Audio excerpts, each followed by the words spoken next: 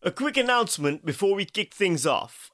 Tickets to my 2023 comedy festival show Successful Comedian, that's the name of the show, are now on sale for Perth and Melbourne. Details on how to get them, when they are, and special offers are at the end of this podcast, so stick around. Also, as always, News Weekly is an ad-free listener-supported podcast made possible by teammates like Kylie, John Herrick, Di Cousins, and hopefully you. Just go to patreon.com/Sammy Shah, that's SAMISHAH, to support the podcast. Top stories of the week. It's Brittany, and Brittany, bitch. Also, taking the do out of Indonesia. And how do you say coup in German? All that and more on News Weekly.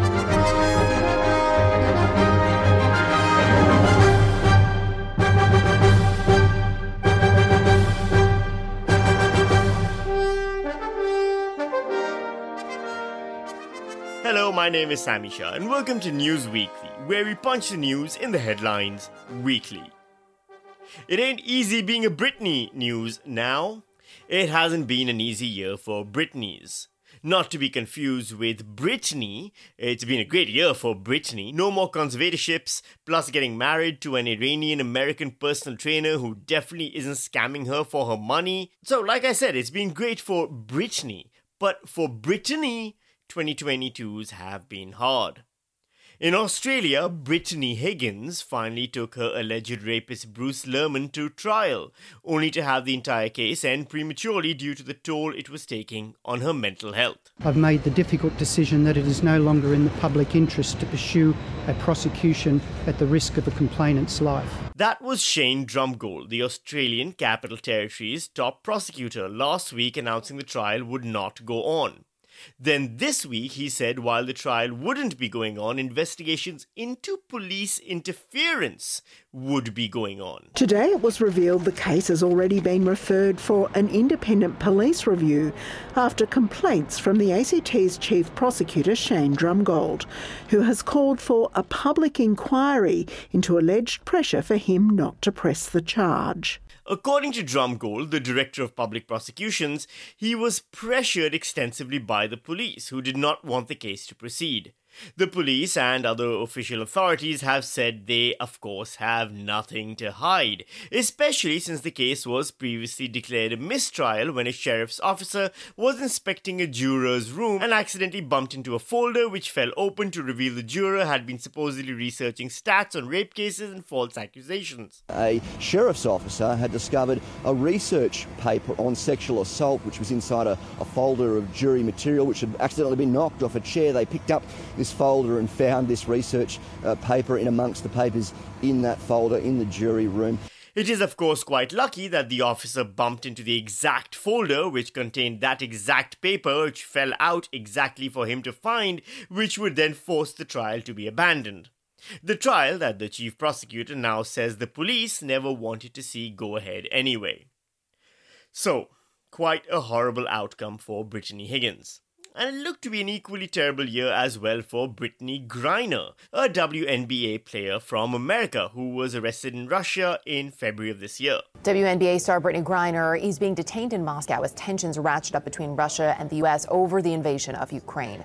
Griner was arrested on drug charges a month ago, but the news only made public over the weekend. Russian customs officials claim they detected cannabis oil in her luggage at an airport near Moscow. She was sentenced to 9 years in prison by a Russian court. In case you've never read any Russian literature, all you need to know about Russian prisons is they're the reason why Russian writers are never called uplifting or funny. Now, after almost 10 months, Brittany Griner has been released by Russia in a prisoner swap deal with the US.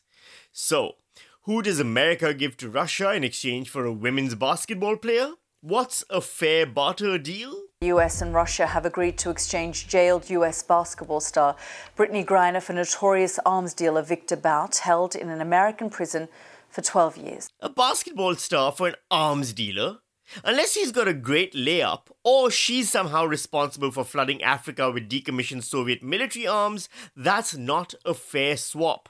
That is the worst barter deal since that time Jack swapped the family cow for a fistful of magic beans. Except instead of a giant who has a recipe for bread that somehow involves the bones of an Englishman, Jack finds a Russian arms dealer who was played by Nicolas Cage in a movie. He's notorious. They made a movie about him, and he provided arms to all parts of the world in contravention of international law. Tonight, the man nicknamed the Merchant of Death is back in Russia. His 25-year prison sentence cut very short in a prisoner swap for Brittany Griner. Victor Bout was arrested in a sting operation in Thailand in 2008, but before that he was believed to have funneled weapons across the world, from Africa to Afghanistan. So it makes sense then that for a notorious criminal of Victor Bout's scale, the US would make sure there are no more Americans left in Russian prisons.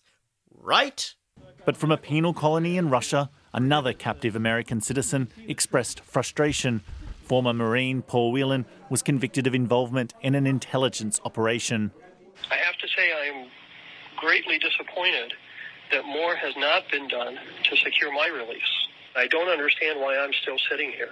American Paul Whelan was arrested in 2018 and sentenced to 16 years in prison by Russian authorities who accused him of spying. Apparently, he didn't have enough prospects as a WNBA player for the Biden administration to bother negotiating for him. Here's US Secretary of State Antony Blinken. This was not a choice of which American to bring home. The choice was one or none. In that case, shouldn't they have negotiated for the release of the guy who's been there longer? Why did Brittany Griner get priority over Paul Whelan?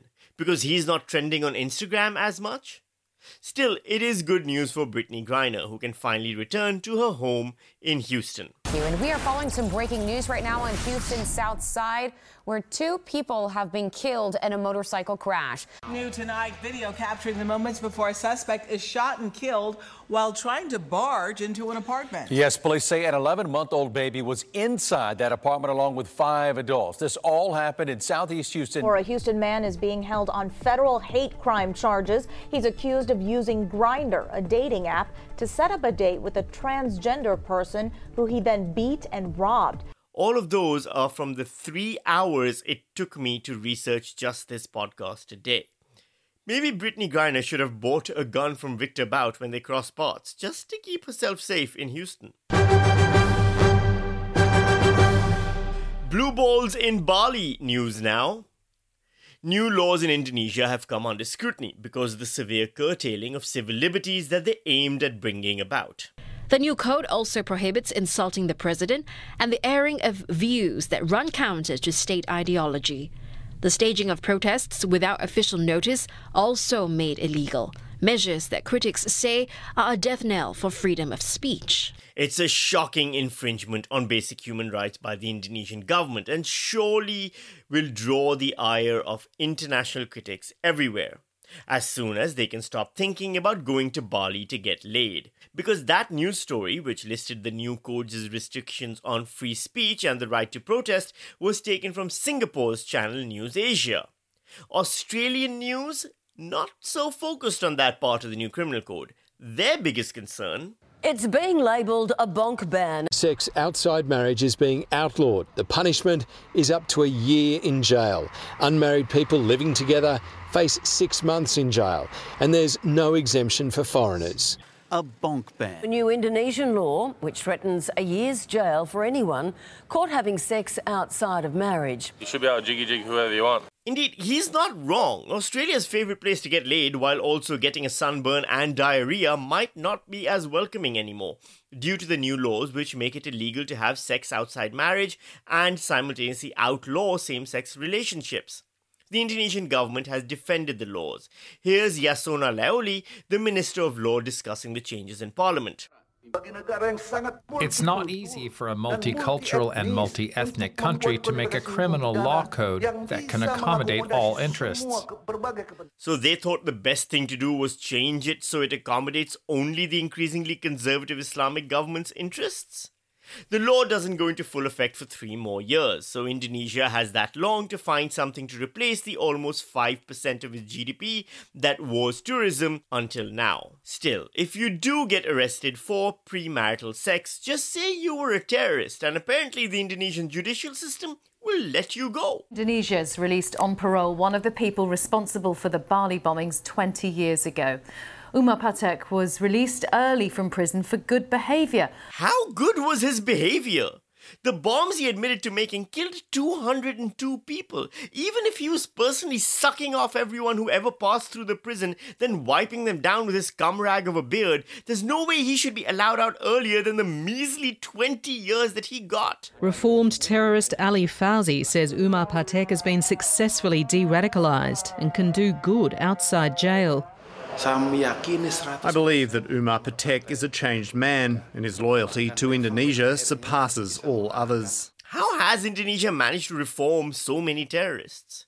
Well, in Umar Patek's case, the government gave his wife, who comes from the Philippines, Indonesian citizenship, so she can join him. Some are calling it leverage, especially since he wouldn't have been able to have sex with anyone else with the bonk ban in place. You should be able to jiggy whoever you want. He's no putsch-over news now. Many commentators have noticed how it feels as though the world is slipping backwards, pointing to Russia's ongoing war in Ukraine as something more reminiscent of the Second World War than 2022. Still, that's probably just an exaggeration. Let's turn to Germany next. Police have made 25 arrests against members of a far-right terror group suspected of planning an attack on Parliament. Scheiße!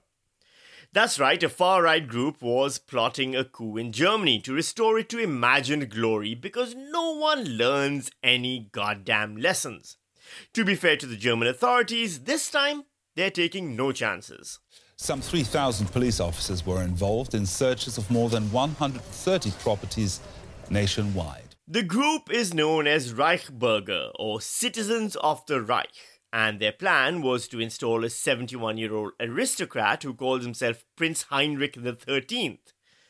You know what? After Heinrich X, try out another name maybe? A Hans or a Klaus or a Gunther maybe? Just to change it up a little. Germans are, as expected, quite shocked by this attempted coup, which included some members who were placed in positions of power within the government and military. It's not really comprehensible. You hear about such plans in other countries, but for this to happen outside my front door? It's when it happens in Germany that other countries worry.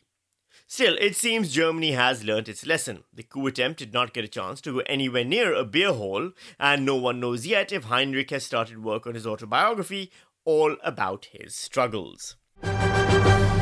That's it for this week's edition of News Weekly. Like I said earlier in this show, my new stand-up comedy show, Sammy Shah, Successful Comedian, is going to start touring in 2023. Currently, I've booked dates in Perth and Melbourne. I'm going to be at the Perth Fringe Festival, or Fringe World as it's known, from the 1st of February to the 5th of February. Tickets are currently available at the fringeworld.com.au website. Just go there and look up Successful Comedian or Sammy Shah.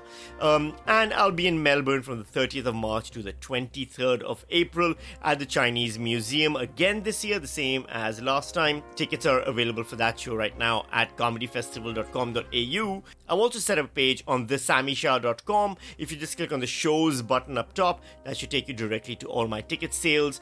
However, and this is very important, if you're a member of my Patreon, you get your ticket plus one for free. In the next few days, I'm going to be putting out an announcement so that people will know how to apply for those tickets and get their names on the list. I'll try to make it as flexible as possible so that people can make their decisions as late and as close to the deadline as possible. However, if you've got friends and family and loved ones and hated ones and anyone else that you want to tell to come to my comedy shows, please tell them. So yes, definitely do all of that. Tickets are available right now. I look forward to seeing you all there. Otherwise, I'll see you right back here next week on News Weekly, where we punch the news in the headlines weekly.